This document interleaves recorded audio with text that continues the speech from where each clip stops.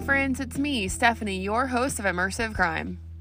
This past weekend, me and my love, Eric, went to Cincinnati for a little mini vacation. We finally got to visit Rheingeist Brewery, and if you've never been there, you need to go, for one. For two, when you walk in, you go up a metal staircase. The architecture is really cool there.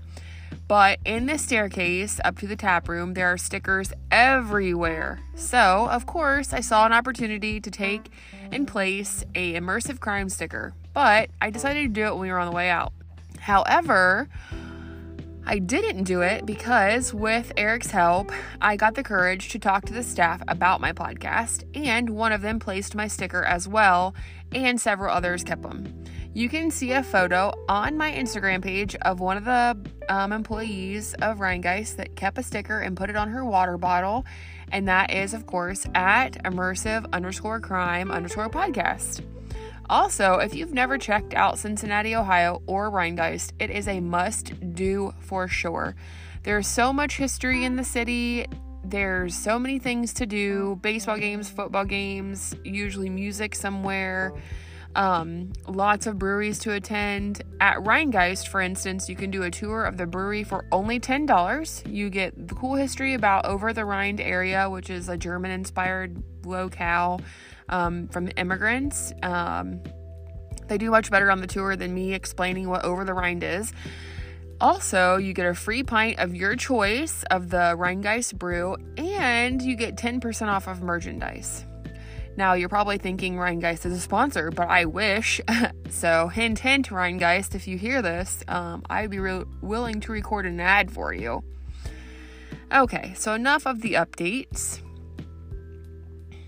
This week's case takes us into one that is 46 years old. But, unlike the past couple older cases we've done, it's been solved. I really feel like with all the advancements of technology that we will be hearing and seeing more of these types of stories.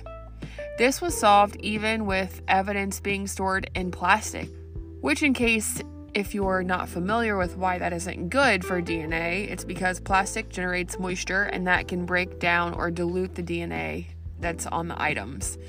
The lab who tested the clothing was also worried about just how old the clothes were, but they were successful. This week is the solved case of Lori Nesson.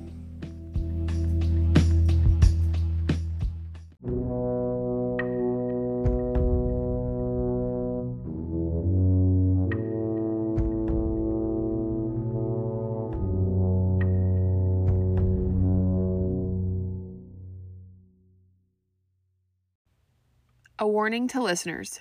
This case will contain descriptions that may be triggering to some. As always, please listen with care.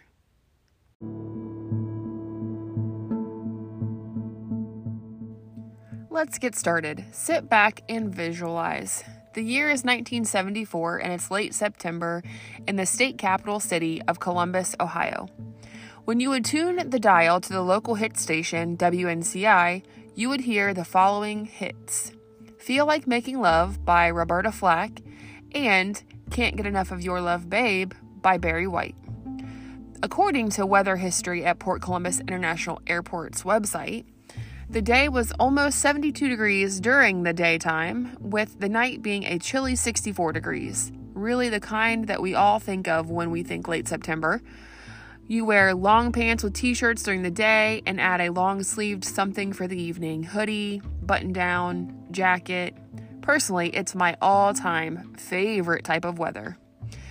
Especially if you're going to be attending a football game to cheer on your team. And that is what 15-year-old Lori Nesson was doing that evening of September 27th, hanging out with her friends at a football game.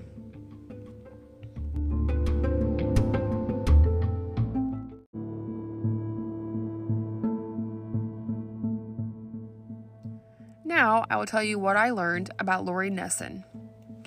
Lori Nesson was a sophomore or a 10th grader who attended Eastmore High School. This is located on the east side of Columbus, and now it's called Eastmore Academy. In reports used in research for this case, they all say Lori was an excellent academic performer who became an honor student from the time that she entered high school. Now, there isn't a lot of information out there about the Nesson family, but from what I can gather, it was Lori, her younger sister by 2 years, and their mother for sure that made up the Nesson family. Didn't mention anything of what happened to her dad or if she had any other siblings. That's all the information I could find.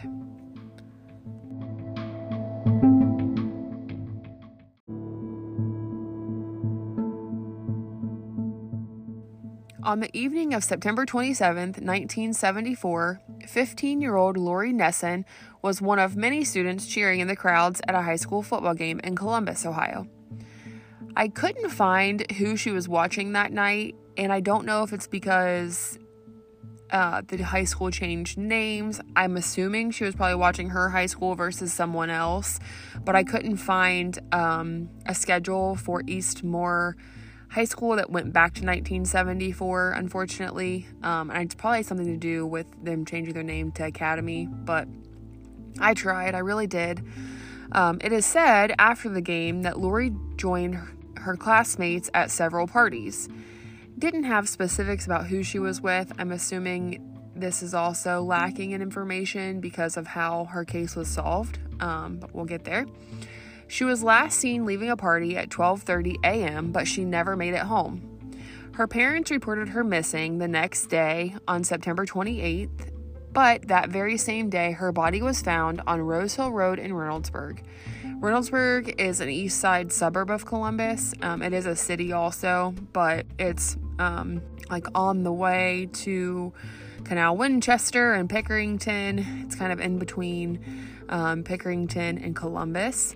So kind of still in the same area, and I'm not really sure where the Nessons lived, so I don't know if it was like closer to her neighborhood, like she was walking home or something like that, but, and you know, we talked about Reynoldsburg in our first episode as well.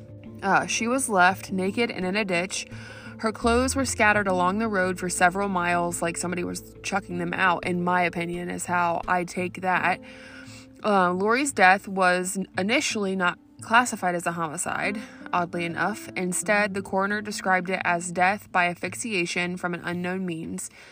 Now, you know, to me, I just think that in 1974, there wasn't the technology, there wasn't the processes that we have now as far as being able to connect different dots and MOs and things like that, profilings to understand what happened at that time. But that is not the end for the Nesson family. They would not give up. Lori's family had suspected foul play from the beginning. And her sister goes on to say, somebody knows something. A 92-pound, 15-year-old girl does not lay down on the side of the road naked and die on her own. And I would say that I'm 100% in agreement with Tony, Lori's sister. Why would she have removed all of her clothing and spread it out while she was walking down the ditch? It wasn't cold enough to cause hypothermia and give her the paradoxical undressing. And if you're not familiar with that, that's where a person is so cold, they get disoriented and confused, and usually they undress themselves for whatever reason. But like I said in the beginning, it was only 64 degrees, so she could not have gotten hypothermia. Over the years, her case would be reviewed twice more, once in 1998 and then again in 2007, with no avail. With the lack of evidence and the storage of DNA testing capabilities, the case went cold and remained that way for decades. But that wasn't the end for this case.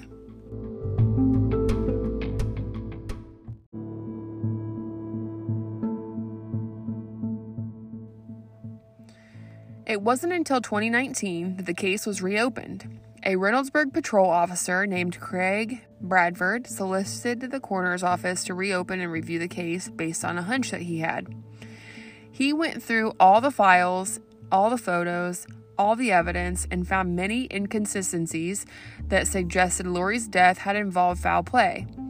These things that he found, such as the times, didn't add up from the time of death to the time that she was last seen.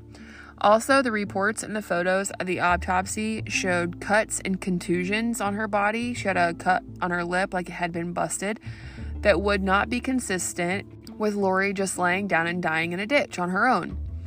In September of 2020, Officer Bradford presented all the evidence that he reviewed and the findings that he found to the Franklin County Coroner's Office, and Lori Nesson's case was officially ruled a homicide.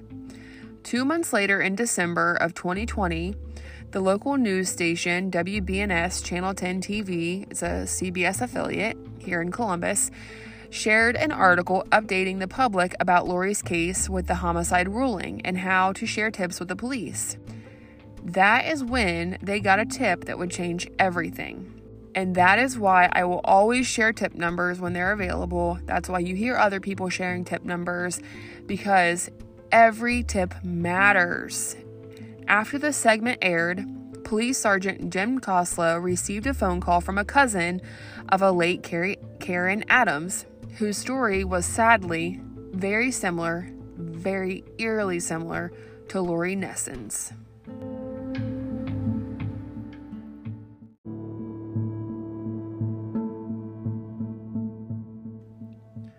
Karen Adams was a 17-year-old that had been murdered just 6 months after Lori on March 9th of 1975. She had disappeared while walking to a friend's home. The next day, Karen's body was discovered much like Lori's, in a ditch in Blacklick, Ohio, less than 4 miles from Reynoldsburg. Like Lori, Karen's murder was left unsolved for decades.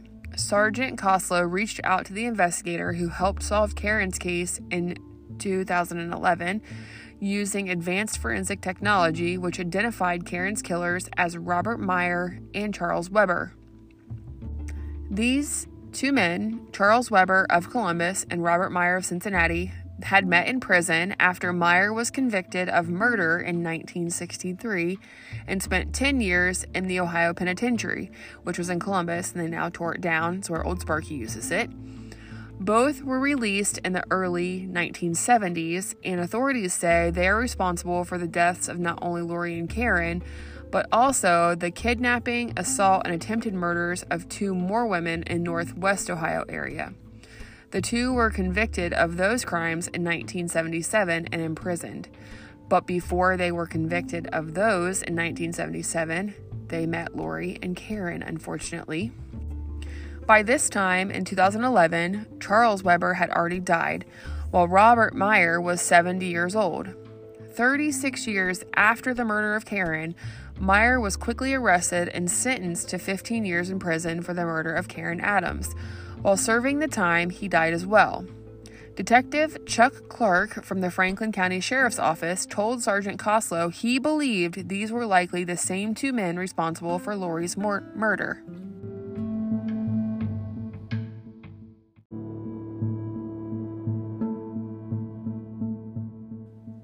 The Ohio Bureau of Criminal Investigation was then able to confirm Weber and Meyer were the men responsible for Lori Nesson's death based on DNA evidence and the profile of these men.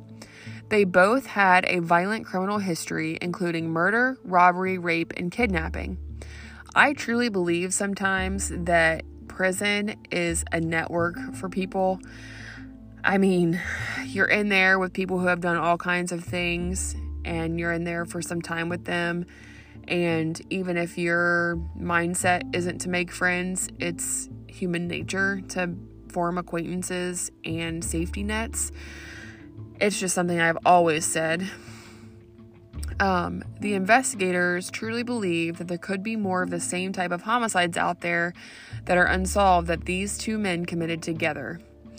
In a Crime Tracker 10 special report, that was also WBNS Channel 10 that did this special report, Detective Chuck Clark said just that. When he was looking over the Karen Adams case, he had a gut feeling that there were more. Knowing that these 2 guys would have a pattern and they would commit crimes in a specific way, Meyer told him before he was imprisoned what they would do. He said they would go out drinking. They would drive around the city or wherever they were. They would see young women or girls walking down the street alone. They would approach the girls, and when they would get close enough to the vehicle, one would just jump out and grab them, where they would drive away, sexually assault them, and eventually take their life. According to a video report from the Ohio Attorney General's lab, the lady speaking didn't introduce herself in this video, but it was very interesting. And if you want to watch that video, it is on the Ohio Attorney General's website, which is ohioattorneygeneral.gov, if you want to see it. But she said the way that the DNA was stored, and the age of the DNA, they were actually so surprised they were able to get a full DNA marker on it. And it wasn't anything bad about the detectives or anything that they did. It was just a lack of the understanding of DNA and how to collect the evidence at the time in 1974. So with this profile, they were able to do a familia DNA comparison with a relative of Charles Weber. And the person who stepped forward was Charles Weber's son to offer a cheek swab to provide the DNA that would confirm Charles was involved in the murders. Of course, it didn't give a full panel. It didn't give like 100% because that would indicate that his son committed the crime. But it gave a partial, which was enough to confirm that Charles was the one that did it. And in 2021, Lori's family and friends gathered to honor her life, which Gene Adams, the brother of Karen Adams, also attended. Beforehand, Lori's sister Toni visited Lori's grave to tell her of her killer's identification and to let her know that justice had been served. Toni said in her heart she knew all along, after so many years, 46 years, that the committers of the crime were probably passed on. But she also goes on to say that she really hopes that this one opens the door for other cases for other families that have no answers. Nobody should ever have to wait 46 years.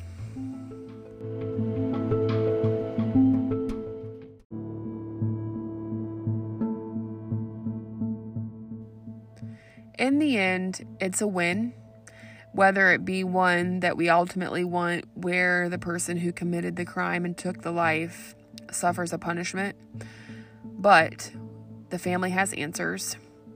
Ohio Attorney General David Yost is quoted in saying, "Justice looks different in this case. Rather than a trial and conviction, this story seemingly ends at the identification of the deceased offenders, but the memory of Lori Nesson will carry on through her family and friends." And he should have also said, along with Karen Adams. As always, take time to say Lori Nesson and Karen Adams' names today. Her family finally has some closure because of Karen Adams' family. Lori was here, so was Karen, and they both still matter. Thank you for listening. Until next time.